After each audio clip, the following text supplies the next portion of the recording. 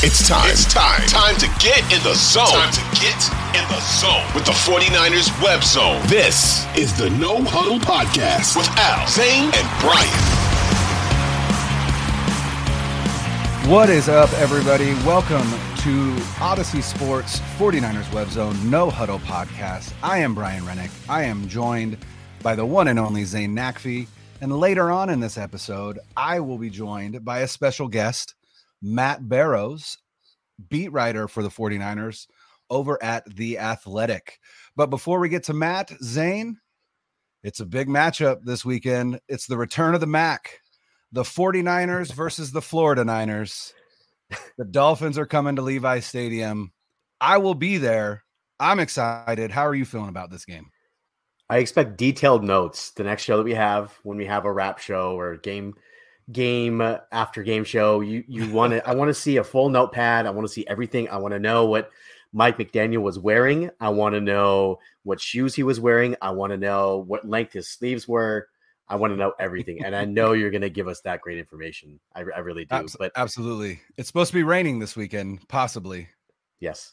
So he might be wearing rain gear, but we'll see. And it's interesting that you point that out as we dive right into this game. Rain, wet water. Nice. Yeah. I like it. But as we get into this game, and it's interesting to me because this is the first time that either of these teams have faced an opponent of this caliber. And you can argue that the Niners face the Chiefs, and the Chiefs are better than the Dolphins. And I would agree, but they were not at full strength. There were several players that were injured that are now coming back. The 49ers were not at full strength. Correct. They were not at full strength. And they were just starting to work Christian McCaffrey into the fold. We didn't know what the offense would look like. This was that stretch where the defense was really banged up and not playing well, right? The Atlanta KC stretch, and they were struggling there. It's a different defense now, and it's a different sort of feel to the team as well. Jimmy's been playing better, although he didn't have a stellar game, but the offensive line kind of contributed to that. And now you throw in this rain factor, and what's the thing that's going to slow down a really fast and speedy team? It's inclement weather. And the team that can run the ball and play defense typically has an advantage in that circumstance. So I'm really excited to see how they stack up against this team, because the last super high-flying team that they played again was the Chiefs, and they didn't really perform that well. So This is another kick at the can for a team that's really talented. Everybody knows that there's no secret on this show that you and I are big Mike McDaniel stans, right? Yes. We are absolutely. Yes, for sure. So what he's done down there has been phenomenal. And Tua has been playing very Jimmy-esque, if you will, right? They have similar statistics and they have similar sort of things that they're asked to do in the offense. Tua has more mobility to him, but really they kind of found lightning in the bottle with Mike McDaniel. And I'm actually happy to see the success that they've had of there. A lot of smack talk coming out of Miami, though. It's really funny to see that because guys that we like Mostert and Jeff Wilson and for some reason Trent Sherfield got into the mix. I don't know if he's even seen the field this year. Right? One year 49er Trent Sherfield. Yeah, it's just weird, but it's going to be a really fun game because I like these types of games, these measuring stick games, because if you come out on top, it's a really huge confidence boost for your team. And if you lose by a little bit, it's still a confidence boost because it shows that you can hang in there. I think that it'll be a close game. I think it'll be back and forth. I don't know if it's going to be a track meet again because of the weather. And I think that Kyle's really going to try to control the pace of this game. Concerned that I do have Elijah Mitchell, as we know by now, is out several more weeks with another MCL injury. He's on the IR. Yep. So it's basically McCaffrey and one of our favorites, Jordan Mason, that are going to be in the backfield for the Niners here, and we'll have to see what they do with the running game. The offensive line did not have a good showing last game, and I'm hoping it was because of the short week, the weird week with Mexico. They get a chance to reset. They're at home, which is an advantage. And I mean, off to the races. I'm set, man. I'm ready to go.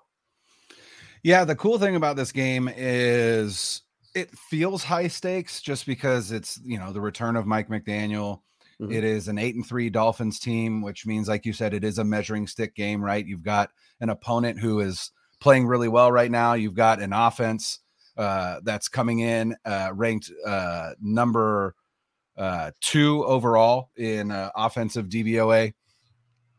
But the nice thing about this game as well is even if you lose this game, which I'm hoping they don't, obviously. I want the 49ers to win every game that they're in. I want them to go undefeated every season. But if you lose this game, it doesn't have a ton of impact on your playoff chances, right? The 49ers have a full game up on Seattle now, which is nice. There's a little bit of a buffer there. Obviously, we don't want to lose that buffer. But this is a non-conference game. There aren't any teams that the 49ers will be battling for playoff positioning where a loss to this team matters, right? So in all reality, it feels like a bigger deal than it is in terms of magnitude when you think about just thinking about this game. But more, I think ultimately it's, like you said, a measuring stick game. You know, it's a Kyle Shanahan versus Kyle Shanahan disciple, right? All of those cool storylines, but in the grand scheme of the 2022 season, not the biggest game. And so I'm excited. I'm excited because I feel like you could go into this game ready to just really ready for anything. Right. And I keep thinking about this game. It's really hard for me to figure out how this game is going to go. And there's some really interesting matchups here in terms of offense versus defense for both sides of the ball, right? You've really got a tale of two teams. One team that has a decent offense and a really good defense, and then you've got another team that has a really good offense and not a great defense. And so is it going to come down to the more complete team, or are we going to look at something like you said, like we saw against the Chiefs, where this high-powered offense, you know, finally breaks through, and then the levee breaks, right? And you think about that Chiefs game, I think sometimes we forget it was a one-score game going into the fourth quarter. They were close, and that game was close, and then the Chiefs just absolutely broke it open. But that game felt, you know, like a blowout, when in reality, I mean, the final score was, but it was competitive for the first three quarters. So this is going to be a fun game. I'm excited. I'm excited for the game. I'm excited to be there. The rain as it stands right now, we said it earlier, it's supposed to be showers early in the morning, and then it's supposed to hold off and maybe not come back until the late afternoon. So there could be no rain at all for the game itself. That's my hope, obviously, as a fan that has to sit in it. But yeah, also it's Thursday, and those weather reports can change pretty quickly. So we'll have to see. But let's go ahead and kind of take a look at the matchups. And I wanted to start, we'll start with the 49ers offense versus the Dolphins defense. And so I'm just going to throw some numbers out for you in terms of DVOA rankings for the 49ers offense and then for the Dolphins defense. So as it stands right now, the 49ers offense is ranked 10th overall in offensive DVOA. They are 21st in rush DVOA, and they are 5th in pass DVOA, which is surprising, right? That's surprising for this team that many people view as a running team. And in reality, this team has been far more successful throwing the ball this season than they have rushing the ball. Though over their past, since this Christian McCaffrey trade, that rush DVOA, if you just isolate since McCaffrey has been there, I believe I think they're in the top 5. So they've gotten obviously better. The Dolphins defense overall, 17th ranked in DVOA, 12th against the rush and 25th against the pass. So there's some unique matchups here, at least I think so, because if you look at the way to attack this Dolphins defense, it's through the air. They're 25th against the pass. They're actually decent defending the run. So my question is Kyle Shanahan going to put this game in Jimmy Garoppolo's hands? Because based on the matchup, that's really the game plan that he should probably be looking at. Now, will he? I don't know. But the good news in terms of offensive side of the ball, Christian McCaffrey was back at practice today, and so was Spencer Burford. So it looks like McCaffrey will be in the game, and Burford will as well. And then, like you said, Mitchell has gone out. Now it's going to be Ty Davis-Price and Jordan Mason. Haven't heard a whole lot about Tevin Coleman. I'm hoping that it's just those two, at least for this game, but we will see. Yeah, I think that with looking at that Dolphins defense, and you mentioned the DVOA numbers to further that. So they're 22nd in the league in passing yards allowed, and they are 10th in the league in rushing yards allowed. So I think that, to your point, that they're going to be able to be beat through the air if it's going to happen. And it's going to be a lot of the short, quick throws, similar to what we saw against, not necessarily against Arizona, but the idea of Jimmy kind of like being able to stem the tide a little bit in the first half, especially, is you'll see a similar game plan as we saw in Arizona and Mexico against Arizona. And I think a lot of the short, quick stuff, dump offs to the running backs, McCaffrey. The only thing that I'm kind of concerned about when we look at that, the safety outlet stuff, is that we don't know what we've got from Jordan Mason and TDP in terms of catching the ball. We know they can run. We know, especially Jordan Mason, we know he can run well, but can he be a receiving threat out of the backfield? And I think that that's a big deal this year in the offense that we haven't seen in years past, is having that just running back out of the backfield to dump off to as a safety outlet. And they haven't necessarily used it too much, but I think that at some point, if you have to dink and dunk a team to death, then do it. There was no Debo at practice today, so that's one thing as well that we should be paying attention to very, very closely. He's got a hamstring injury, which is those soft tissue injuries you just never know. So I think that in that sense, it will lend a sort of credence to the idea that guys like George Kittle, guys like McCaffrey, Juszczyk may be more involved in passing game than they have in the past. McCaffrey, obviously, he's been heavily involved here and there, but I think that it's going to be that type of game where yards will be hard to come by, but you are going to have to be able to play 3 yards at a time, basically, and be okay with that. And can Kyle do that? I mean, we'll see. Yeah. The matchup that I'm kind of looking at right now, like they've got Melvin Ingram and Bradley Chubb as their defensive ends. Yeah, that is a huge matchup. And the way that the Niners offensive line played last week, they have to tighten that up. They have to give Jimmy time. It's not surprising that he threw an almost pick, and he had several other throws that were kind of close. It's not surprising he was under pressure all day. He was getting battered all day. And if they allow that to happen again, then it's going to be supremely difficult, because you already know that you're down one of your starting running backs. I consider Elijah Mitchell and CMC start like 1A and 1B, sure. Right? They're both starters. So you're down one of your running backs, and you're short on that at that position group, and you're going to have to throw the ball. And if they can't protect, I believe Melvin Ingram has 5 sacks this year, I think. He's got 5. Yeah, they don't have impressive sack numbers. But again, Chubb came at the trade deadline, so he's only been with them for 3 games. I want to say 3 games. Yeah, 3 games. He has 1.5 sacks in 3 games. Ingram has 5. Okay. So again, like Trent Williams, whoever Trent Williams has will be neutralized. I'm okay with that side, right? Sure. Left side of the line, we're fine with that, right? It's that right side that scares me, specifically like McGlinchey, right? And he will see one of Chubb or Ingram. And that is going to be what this game is. Good. Yeah, and Chubb wrecked shop in that Denver game earlier this season when he was on Denver. He was in the backfield a lot, and so that's definitely something to take a look at. It's interesting you mentioned both Debo and Kittle. Akash of Niners Nation tweeted this out earlier today. The Dolphins are 29th in DVOA defending tight ends in the passing game. The only teams worse are Arizona, Jacksonville, and New York. Right. And what did George Kittle do against Arizona?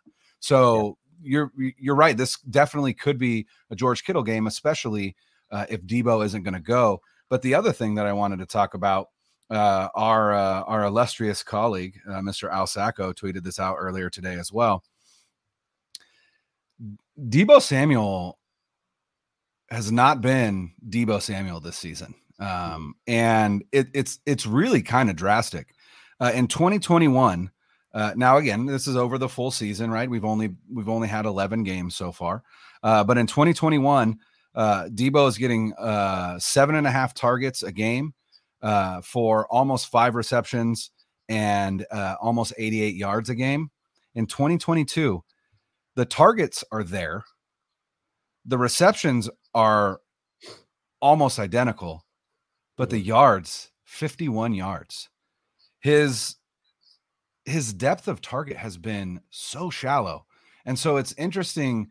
I said it earlier, Matt Barrows from The Athletic is going to be on. And that's one of the questions that I ask him is, what is his opinion on what's been going on with Debo? Why has he been relatively quiet this season? Why haven't we seen more downfield routes from him and things like that? So it will definitely be interesting. Like I said, the Dolphins are better at defending the run than the pass, and so we'll see if Kyle Shanahan is finally willing to start kind of putting things in Jimmy's hands, because we've seen it before. We've seen him come out and be pass happy against teams that are selling out to stop the run. That's what we did against the Rams. So they did against the Cardinals, right? And so we've seen it. Now, are we going to see it again? And I think if the 49ers offense is going to be successful, it is going to be through the air against this Dolphins defense. But let's go ahead, switch gears. Let's look at this high-powered Dolphins offense against. Sorry, one thought on Debo. Oh, go ahead. Go ahead. So with Debo, I think what you're seeing is possibly just Kyle being Kyle and evolving his scheme to give the ball to guys that are thriving the most. And that's Brandon Ayuk, McCaffrey, Mitchell when he was healthy. And maybe it's just that type of scheme, right? Where it just revolves around the hot hand. And we saw this really, especially when in 2021, when they started running Debo out of the backfield in the second half of the season. And that kind of was the jolt that got this team going. So I'm wondering if it's a similar sort of deal this year where they're going to start featuring Debo a little bit more as we get closer to the playoffs to possibly have that same sort of effect where you haven't seen much of him and we have all these things that we want to do with him, and there'll be a time and a place for it, and they may just unleash that closer to the playoffs. It's wishful thinking because he's an important piece of the offense. He's an important player. He was the MVP last year of the team, you could argue. Oh, but I don't think it's an argument. Yeah, he was the team MVP last year. But I think that, it could be one of those things where are you just keeping him on ice until you need him? Or I'm hoping it's that, because this is an embarrassment of riches on offense. And if you can't get all of them the ball at some point and get them in space at some point, then it's really not a good look. Yeah. And I think, Kyle Shanahan is known for one of his, the reputation that he has, right, is that he's really good at setting up plays at the beginning of the game that he's going to use again at the end of the game to use the defense's response to the play initially against them later in the game, right? And he's also notorious for not wanting to put things on tape too early. Mm-hmm. And so I'm wondering, like you said, maybe that's what we're looking at. Maybe part of it is, hey, we're going to try and spread the ball around. We're not going to try and feature one guy or another, right? But I've got so many plans for this guy. I've got so many plans for this guy. So it will definitely be interesting. But part of the problem is sometimes that's to Kyle Shanahan's detriment. All of a sudden we get to the fourth quarter and it's like, great, you didn't use these plays, but now you're down 2 scores and now you've lost this game. So hopefully we see Debo not only get involved, but start to be a bigger piece of this offense. Especially as we get later into the season. And then, obviously the hope is a postseason and they're well positioned for that, but we're going to have to see. But again, switching gears to this Dolphins offense versus the 49ers defense, I was doing a research, to prep for this episode. And here's one of the things that I found that I thought was really interesting. So the Dolphins have scored 30 plus points in their last 4 straight games. Okay. So the last 4 games they've played, they've scored 30 plus. But here's the opponents that they've scored those 30 plus points against, and then their defensive DVOA ranking.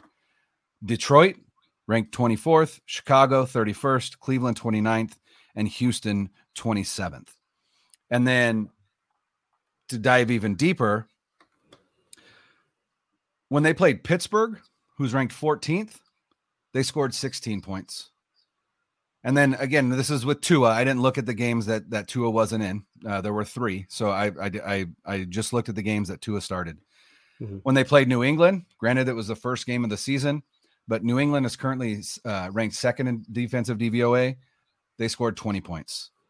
They faced Baltimore in week 2. They scored 42 points. Baltimore's now 9th ranked in DVOA. And then they faced Buffalo in week 3. Buffalo is 3rd ranked in DVOA, and they scored 21 points. So the only time this season that this team has scored more than 21 points against a top 15 defense was all the way back in week 2 against that Ravens defense. And so while they've earned the reputation of being a high-flying offense, they really haven't faced a ton of stiff competition in the form of good defenses. And so that's really, to me, it's almost an unknown. They haven't faced a good defense since Tua's first game back from his concussion, which was against Pittsburgh. And if you remember watching that game, he threw almost 4 interceptions in that game, hit 4 different Steelers in the hands or the chest, and they dropped him. So the Dolphins haven't faced a defense of this caliber, arguably since week 1 or week 3, if you want to include Buffalo. And again, they scored 21 points. So I don't know. And not only that, but they could be down both of their starting tackles, which could be pretty huge. And so, yeah, I mean, this is the irresistible force, meaning the immovable object, right? Who is going to blink first? Is it going to be this 49ers defense that hasn't allowed a second half point in 4 straight games, that pitched a shutout last game, that hasn't allowed more than 9 points in a quarter in 19 straight quarters? Or is it going to be this high-powered Dolphins offense missing both tackles on a field that could be a little wet, a little slippery? I don't know. Against what is arguably the best defensive line in the league, who is getting Eric Armstead back, by the way. Yes. As of this last hour, just tweeted out. Yes. Eric Armstead should be playing on Sunday, which is huge. He told reporters he'd be playing. Yep. So it is basically official. He should be playing Sunday. And if you look at the way that Miami operates, they try to run the ball, but they're not committed to it. So the last 5 games, here are the rushing totals for the last 5 games as a team. Against Minnesota, they which is going back to October 16th. Against Minnesota, they had 78 yards rushing. Next week against Pittsburgh, they had 95 yards rushing. Next week against the Lions, they had 82 yards rushing. After that, it was the Bears. It was that weird game where they were back and forth with Fields, and it was just like, that crazy game. And they ran for 252 yards. Mostert went off, and Jeff Wilson also scored that touchdown too. I believe that was the first game that they both played with them, I think. Yeah. So, that was the first game. Mm-hmm. And after that week, against Cleveland on November 13th, they rushed for 112 yards. And then last week, they basically were not rushing the ball at all. There's 36 yards against the Texans. So they're going to throw the ball. And there is one spot that I'm particularly worried about, aside from Tyreek Hill, because he could beat anybody. I'm very worried about Deommodore Lenoir against either of their receivers. And that's not to say Lenoir is a bad player at all. He's a very solid player. He's a good player. But man, against Tyreek Hill or Jalen Waddle, like that's a mismatch that they're going to be going at. They're going to be going at that all day. And I fully expect Mike McDaniel to exploit that.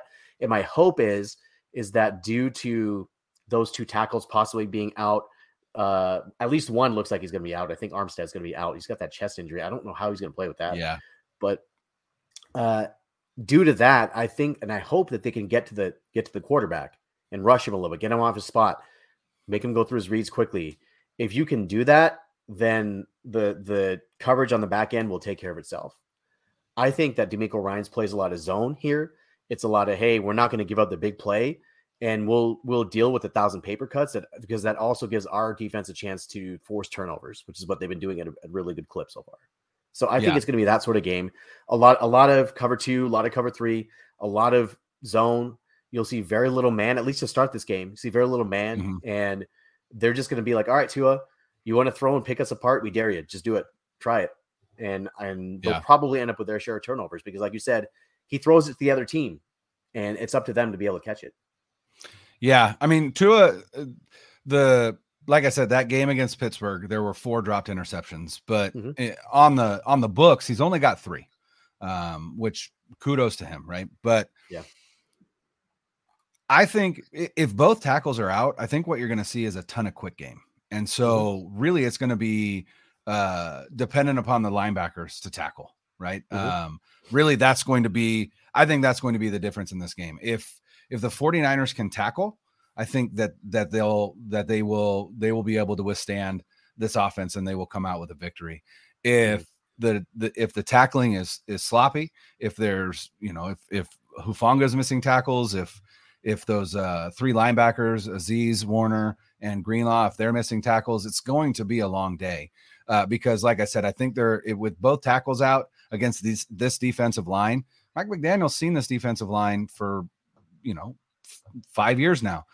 He knows what they're about. He knows what they're going to do. And so very similar to what Kyle Shanahan does when Trent Williams is out, is he's going to rely a lot on getting that ball out quick. And so, like I said, it's going to be incumbent upon those linebackers and safeties and corners to tackle well, because I don't think there's going to be a ton of opportunity let me rephrase that. It's not that there's not going to be a ton of opportunity for the defensive line to eat.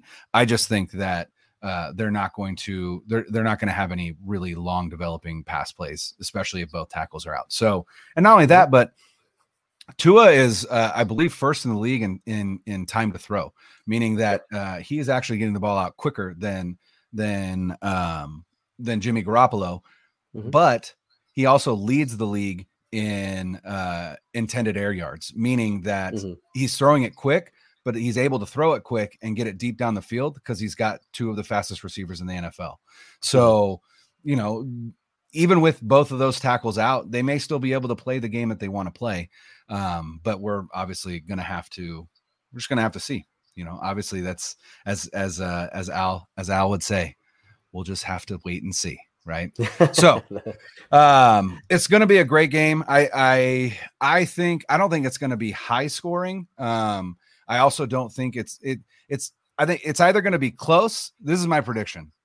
It's either going to be a close, hard fought game, or it's going to be a Dolphins blowout. It is not going to be a 49ers blowout. I don't think there's any way that this is going to be a 49ers blowout. And so with that, let's get to our game predictions, and then we'll get to Matt Barrows from The Athletic.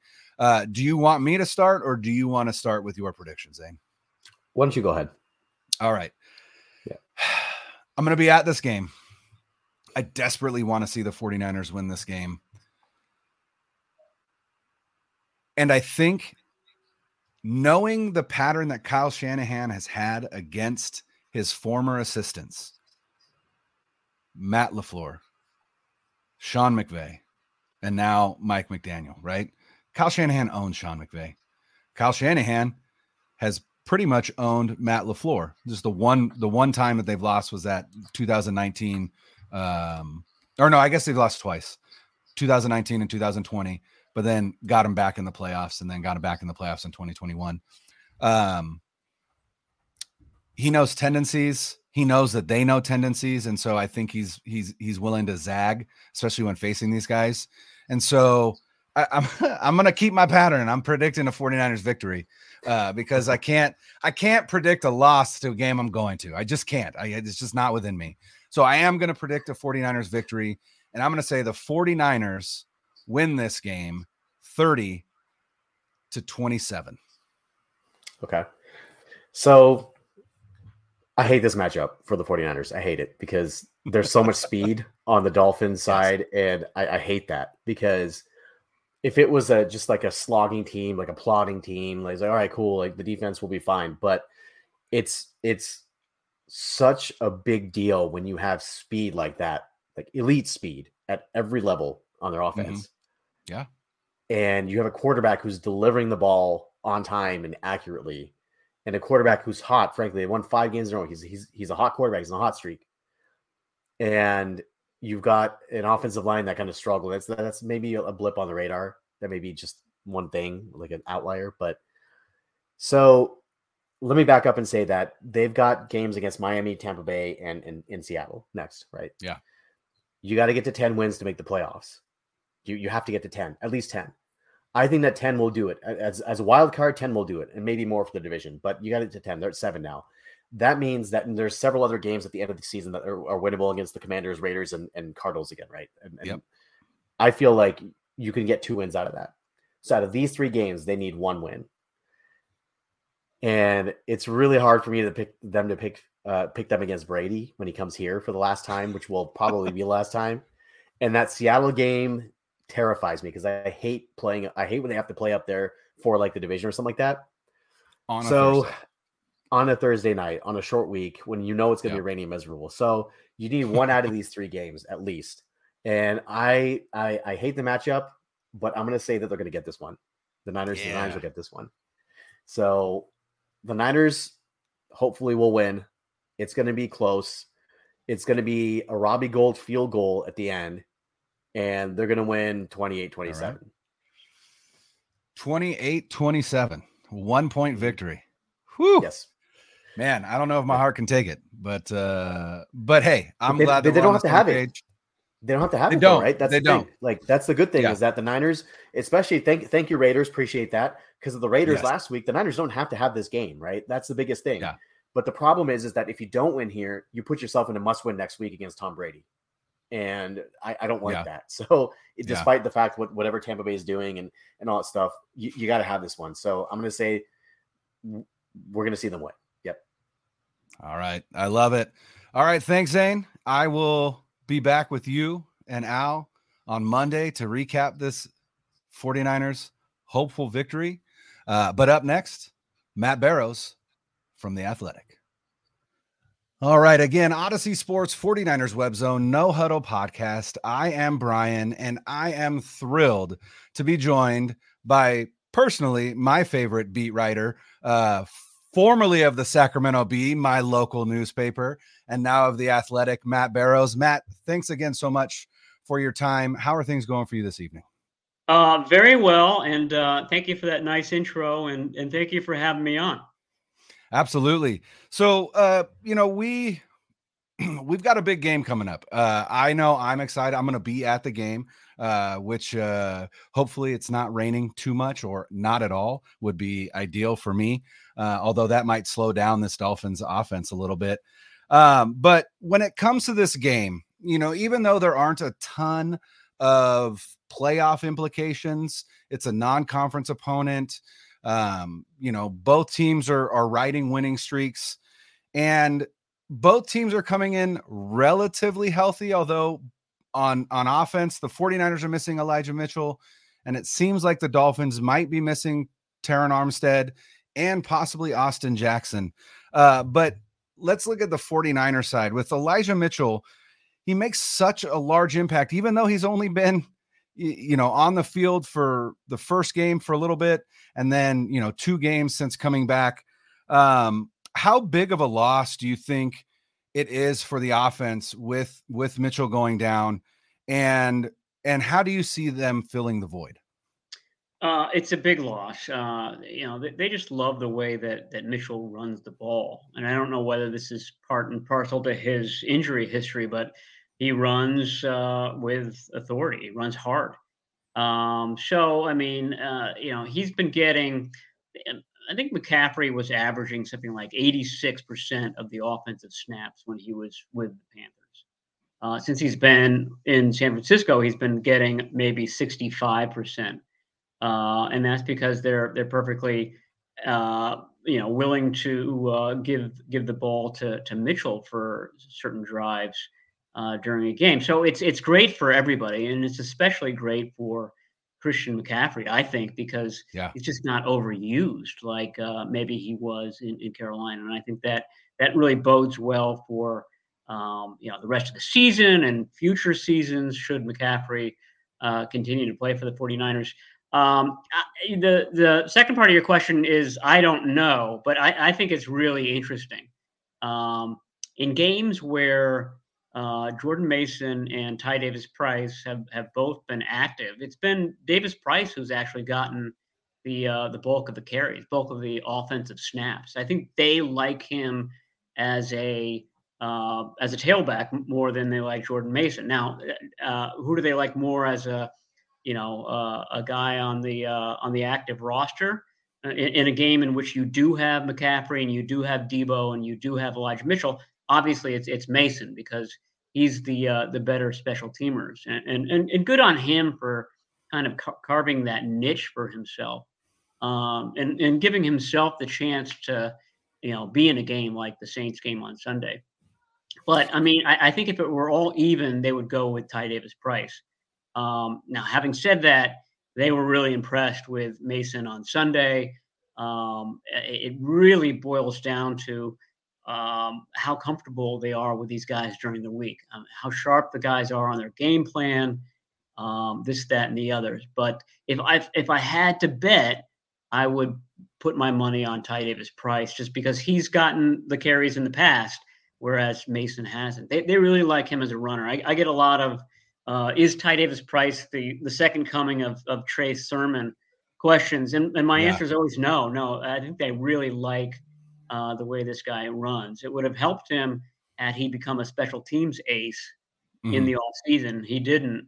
And so Mason has sort of filled that niche, but that's how I see it going. But my level of confidence is not all that high. And then you've got the Tevin Coleman factor in there as well. That could be a curveball that comes on Saturday when he's elevated, and maybe he gets some carries on Sunday as well. That was actually going to be my follow-up. Has there been any kind of indication that possibly Coleman could be up for that game, which would then make either Ty Davis Price or Jordan Mason probably not up, right? And that would, again, likely be Ty Davis Price because of Mason's special teams ability. And then on top of that, it's been my understanding from just the things that I've read that a lot of Jordan Mason not getting many carries on the within the offense has more to do with some I guess protection issues, not trusting him in pass protection. Is that the case? Is that why he hasn't got a lot of run with the offense, and have those issues gotten better as the season has progressed?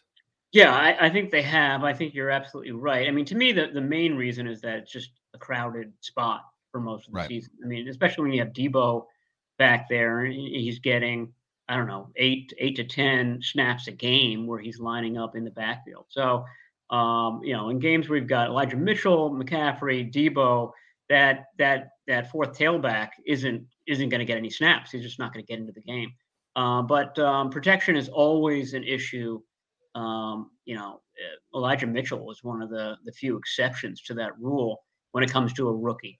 The quarterback is so valuable. The protection is so critical that the Bobby Turners and the Anthony Lynn's very, very old school coaches aren't going to let these guys into the game until they prove that. So yeah, that's definitely been an issue.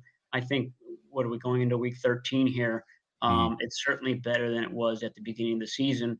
And then the Coleman factor, I mean, if I'm the 49ers, first of all, I really feel like Tevin Coleman was one of the big reasons the team felt okay in trading Jeff Wilson to the Dolphins, because they said, okay, worst comes to worst, we're just going to, we got Tevin Coleman. We really like Tevin Coleman, and we like him a lot more than other teams do. Mitchell's going to go on IR. I would imagine, even that, though, with the restriction on the numbers of guys that you can bring up, that's not a given. I'm going to ask Shanahan that on Friday, and we'll see what he says. Sometimes he tries not to reveal these things, but my thought is that if you put Mitchell on IR, why not bring Coleman up to the active roster? It just makes him what I call poach-proof. I mean, there's no way that another team steals him away, and Tevin Coleman can end up being a huge asset, component in December if there are more injuries. And we've seen it happen. They come in spurts. They came in cornerback at spurts last year. They came in running back last year at spurts. The 49ers are trying to guard against that, and I think that having Coleman on the active roster, even if he's inactive for games, that's just a wise move moving forward. Now, you mentioned Elijah Mitchell going on IR. The 49ers have 2 spots left, right? 2 activations from the IR, which means that if they put Mitchell on IR, then and there has been, a little bit of conversation surrounding Trey Lance and whether he could be back before the season ends or into the playoffs. But if they only have two activations left, if Mitchell goes on IR, that means that one of Mitchell, Lance, and Kinlaw are effectively done for the season. I don't want to switch gears too much, but the Kinlaw part kind of goes into one of the questions that Alan and actually David had. what is your feeling on Kinlaw, his status, and whether you think he'll be back this season as a contributor at all? I mean, they haven't opened his practice window even to this point. The bottom line is I don't know the answer. Whenever we talked to Kinlaw at his locker in recent weeks, he seemed in a good place and moving around well. He doesn't seem to have had a setback, but now would be the time. I mean, all these series of home games, you have the one game on turf, artificial turf in Seattle coming up. I just wonder whether they're gonna, get past that one and then do it, and then it's all grass from that point forward. Even Las Vegas plays on grass, so I think that they would feel better with that. But as far as the IR question, I would imagine that they want to keep one of those activations open. Heading into the playoffs. I mean, like I said, what would happen if Charvarius Ward, sprained his MCL and is out 3 weeks going into week 18? He doesn't play week 18, but you still want him back for, the championship game or something like that. So it's a chess match, and they've got to kind of think this through. Another great question to ask Shanahan on Friday is just how carefully are you considering those very few remaining moves? And you're absolutely right. You need to kind of hoard them at this point. So, I mean, if they felt like Tevin Coleman isn't going to get snatched away, or they've got an agreement with him not to do that, then maybe they treat Mitchell like they did Eric Armstead. Know that this guy is going to be out 2 months or so. 6 to 8 weeks, and just kind of keep him on the active roster despite that. Now, you said have a deal with Coleman. The poaching rules from the practice squad, right? So Tevin Coleman's on the practice squad. Another team could sign Tevin Coleman off the practice squad. Does that, if a team tries to poach a player, does that player have to agree before they go, or do they just get poached and that's it? Yeah, I mean, usually there's an agreement. Nobody wants to sign a player that doesn't want to be there. Sure. So usually there's discussion with the player's agent, this, that, and the other. But I don't think that that's necessary. I mean, it would be a really kind of Machiavellian thing to do for, say, with some team that could play the 49ers in the playoffs, for the Cowboys to kind of snatch him away so that he's not available. I'm sure the Cowboys are dealing with their own roster issues and may not have room, this, that, and the other. Most of these teams don't. I don't really ever hear about things like that, poison pills and such. It's probably frowned upon. But I don't think that there needs to be consent for that to happen. Okay. It's something to definitely consider. Like I said, I would do it just to have that reassurance that we're going to have this guy for the playoffs. Right. Let's keep with the offense. Al Sacco, one of our hosts on the No Huddle podcast, tweeted this out earlier today, and just taking a look at Deebo Samuel's numbers through week 12 of the 2022 season versus his per game averages from 2021. And while his targets and receptions are relatively similar, his yardage is way down in terms of receptions and even his yardage in the run game. It felt like Deebo Samuel ran a lot of deeper routes, especially early on in the season in 2021 versus what he's running now. Do you notice anything different about Shanahan's usage of Deebo in this offense? Do you feel like it's part of a plan? Is he, I know he has a bit of a reputation as like almost like a long range planner where it's like, all right, I'm going to run this play in the first quarter to see how the defense responds. And then I'm going to run something very similar in the second half, but use what their response against them. especially as a play caller, but it also feels like he kind of saves plays sometimes for later in the season. Do you feel like maybe he's trying to save Deebo a little bit, or does it just feel like it's just too many playmakers, basically? Yeah, I was going to say that. I mean, there's last year it was Deebo and no one else. Right. I mean, Brandon Ayuk didn't start becoming Brandon Ayuk until late in the season. We've already talked about the running back issue. It was George Kittle was in and out of the lineup as well. So they really had to lean on him, and they lean on him harder than I think that they ever wanted to. I mean, remember those 3 playoff games? Deebo came out of each of those games at some point just because he was just so battered. So there's that. I think the offensive line is, they're not blocking those outside runs as well as they want to, and I think that's just a factor of having inexperienced guys on that line.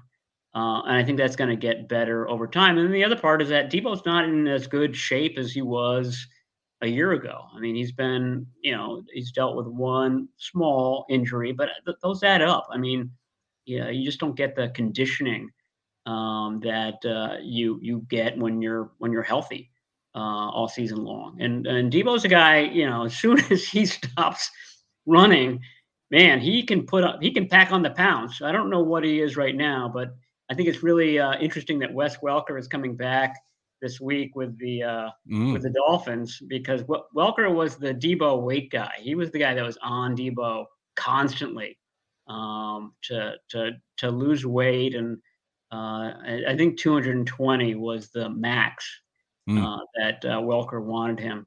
I don't know what Deebo weighs right now, but isn't that your wheelhouse though, Matt? Aren't you aren't you the one that can guess within 5 pounds? I can. I am. I do take a lot of pride, but I'm afraid of Deebo.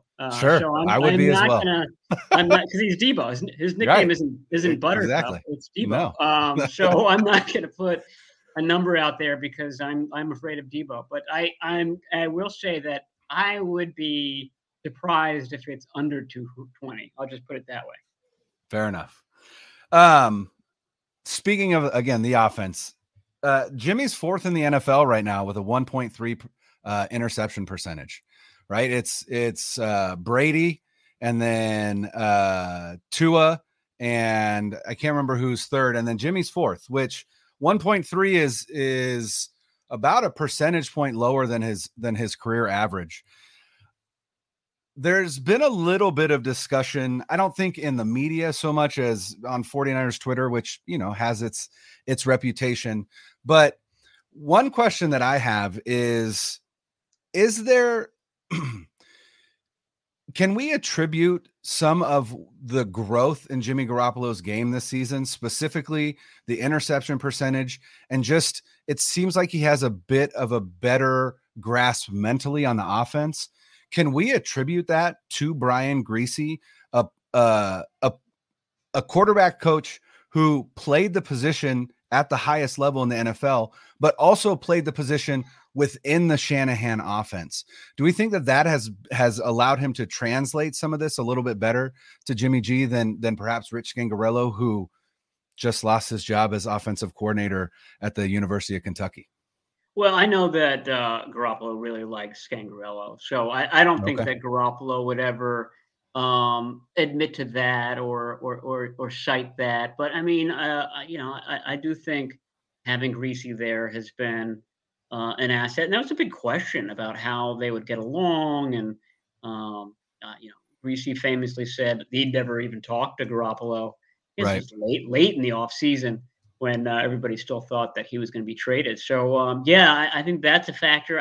I really think that Christian McCaffrey is probably a bigger factor, just because he's such a good outlet for Garoppolo, and understands.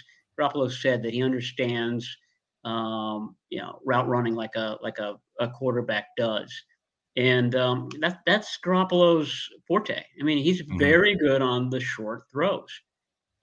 Getting it out quickly. So,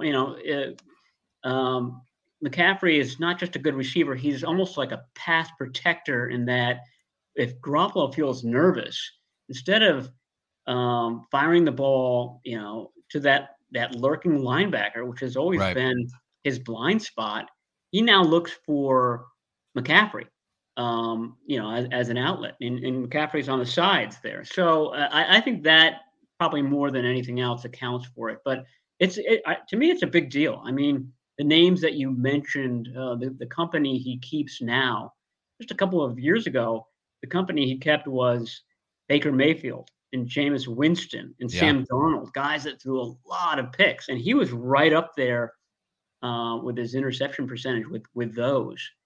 So it's been quite a dramatic turnaround for him, and I think that's the major stat you look at when you look at Jimmy Garoppolo's season this year. Yeah, it feels like he's forcing less throws, especially into the middle of the field, because he knows that he has that outlet. And, I know that Kyle Shanahan offenses, there've always been those outlets. It's just now he has a superstar in that position, as opposed to, again, no shade, but a Tevin Coleman or even an Elijah Mitchell who catches balls, but isn't known as a receiver out of the backfield. And so, yeah, it feels like some of the bad decisions he's making, he's not making them because he can just toss it out to, an all-pro and Christian McCaffrey, which obviously is nice to have. Let's switch over to the defensive side of the ball, which, this defense has been incredible these past 4 games, really all season, outside of that Kansas City game, which is why this game feels like a really big, I guess, measuring stick, if you will, for this defense. They want to prove that Chiefs game was an outlier, as opposed to, when we come up against a good offense, we're going to get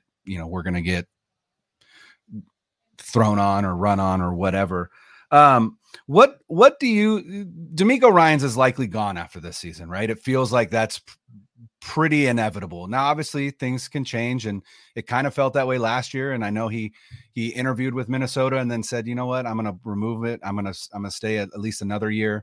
What do you feel like are the attributes that DeMeco Ryans has that is going to make him a good head coach in the NFL, or at the very least a head coach in the NFL, probably next season?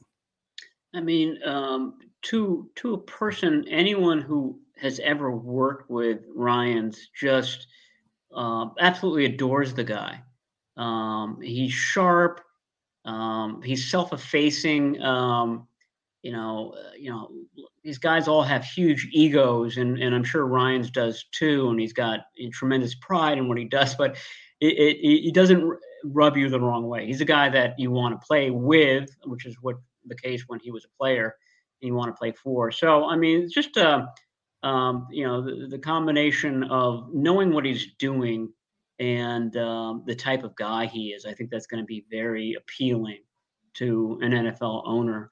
My question is, he's a defensive coach, and usually when you're a bad team, you're starting over and you don't have a good quarterback, and you want to bring in, along with a new quarterback, usually a college quarterback, you want to bring in an offensive mind to sort of take that guy along. So that to me is the way that the 49ers retain DeMeco Ryans, is that all these teams, the Texans, the Panthers, whoever else is looking for a head coach in the offseason, wants to go offensive. To me, the Texans are the most interesting one because he's got such a history there. But they've got a defensive-minded head coach right now. So usually the team wants to do the opposite of what they just had. So I don't know. It'll be interesting. It'll be interesting to see how many teams go in a new direction. It's usually 5 or 6. So if it's 5 or 6, I like his chances.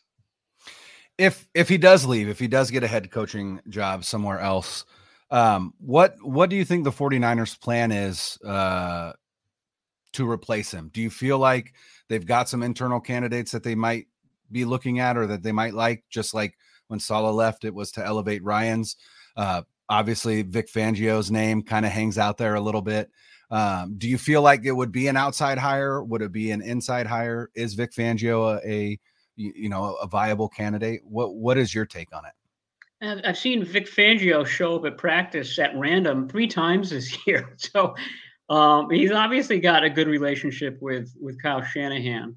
And I think Shanahan saw Sean McVay team up with Wade Phillips for a few years and really liked that. The 49ers run into a Vic Fangio defense every other week, it seems like.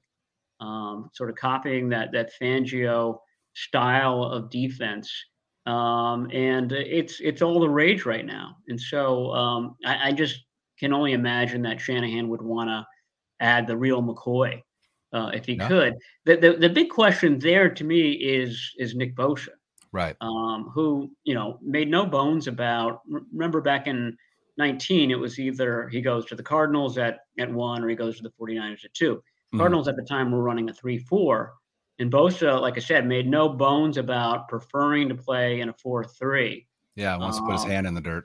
Hand in the ground, defensive end versus a stand-up linebacker, which is what his brother does now in I was going to say San Diego, in Los Angeles for the Chargers. And I don't think Joey Bosa is as happy in that role as Nick Bosa is with that 3-point stance in San Francisco. So that would have to be something that would have to be discussed. And then Kasurek is the other thing. I mean, I think the 49ers will say, listen, we really want to keep Chris Kasurek, and Kasurek plays a specific type of defensive line. So if Fangio can't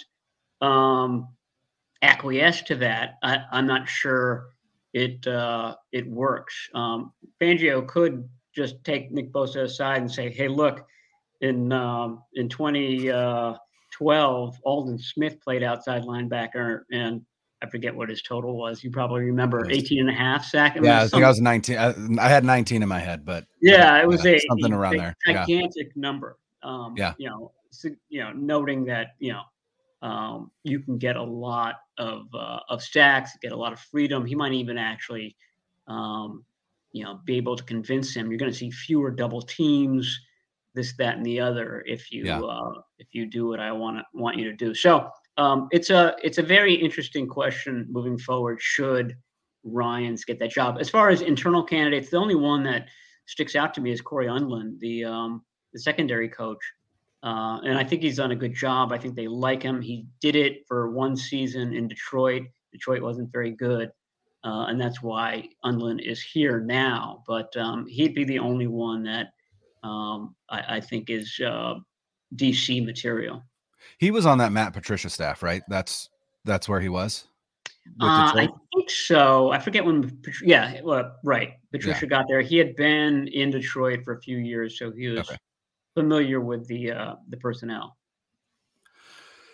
Before we get you out of here, Matt, we are starting to look at the playoffs, right? And the 49ers are currently positioned as the number 3 seed in the NFC, behind the Eagles, behind the Vikings, and then Tampa Bay or whoever decides to win the NFC South with maybe a losing record as the 4 seed.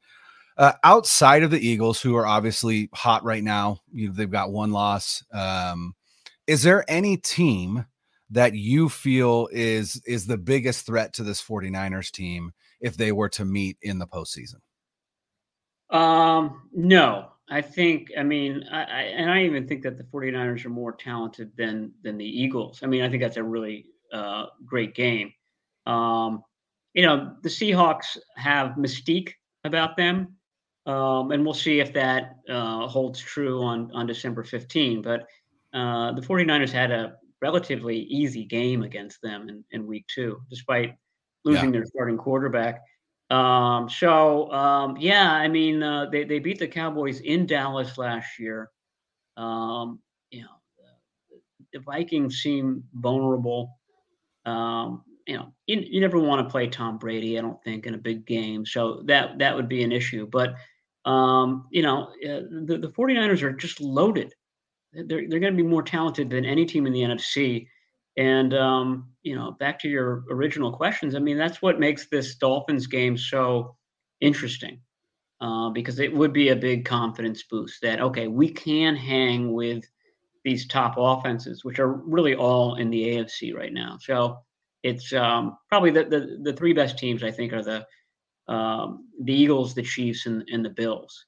So, beating Tua and Tyreek Hill and Jalen Waddle and Raheem Mostert and Mike McDaniel would be a nice feather in their cap and, like I said, a nice confidence boost that, hey, we could take on a Josh Allen or a Patrick Mahomes or whoever comes our way in the playoffs. One last question, and this is Jimmy Garoppolo related, just because we got to talk about Jimmy Garoppolo. What you were one of the ones that reported that it already felt like Jimmy Garoppolo was no longer a part of this team in the offseason, right? They hadn't invited him to OTAs. I mean, he just his presence wasn't anywhere. Then this felt like surprise restructure to come back, and then Trey goes down in week 2. Jimmy Garoppolo steps in.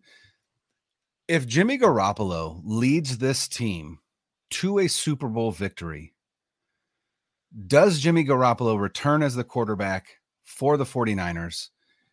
And or is there any scenario where maybe they look to tag him for a year, or tag and trade, which I know doesn't really work that much in the NFL, but I mean, there are opportunities for that.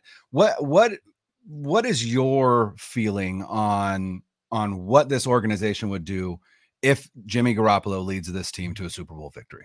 Yeah, I was going to say, I think the only scenario where he comes back is if he leads this team to a Super Bowl victory. Because if he doesn't, then, we're back to 2019. It's like, he's good, but he can't win the big game against a Patrick Mahomes or a Josh Allen. So, I mean, I feel like Jimmy Garoppolo could set the world on fire between now and February 12. And if he's flat on February 12, or even if they lose the game, I mean, you mentioned the 49ers Twitter, they'll turn on him. So I feel like that's the only scenario where he comes back. And I don't think that they can franchise him. I think that's written into the contract that that's not an option. Let's say that they don't win the Super Bowl. I don't think that Jimmy Garoppolo comes back. I do think that they are going to want a veteran quarterback. Tom Brady's name is going to be bandied about a lot. Aaron Rodgers' name is going to be bandied about a lot. So I think that's the logical, next step short of a Super Bowl victory for San Francisco. Oh, it's been an awesome season, and it feels like this team is on its way towards at least a Super Bowl berth. Matt Barrows, I appreciate your time so much. Tell everybody where they can read your stuff, and go ahead and plug your podcast as well.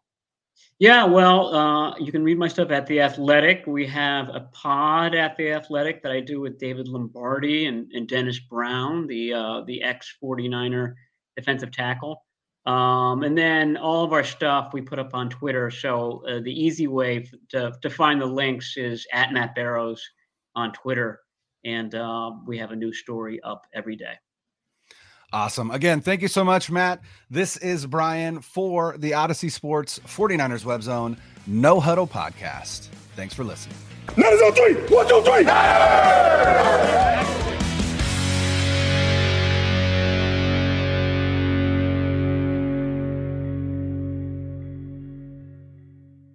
2400 Sports is an Odyssey company.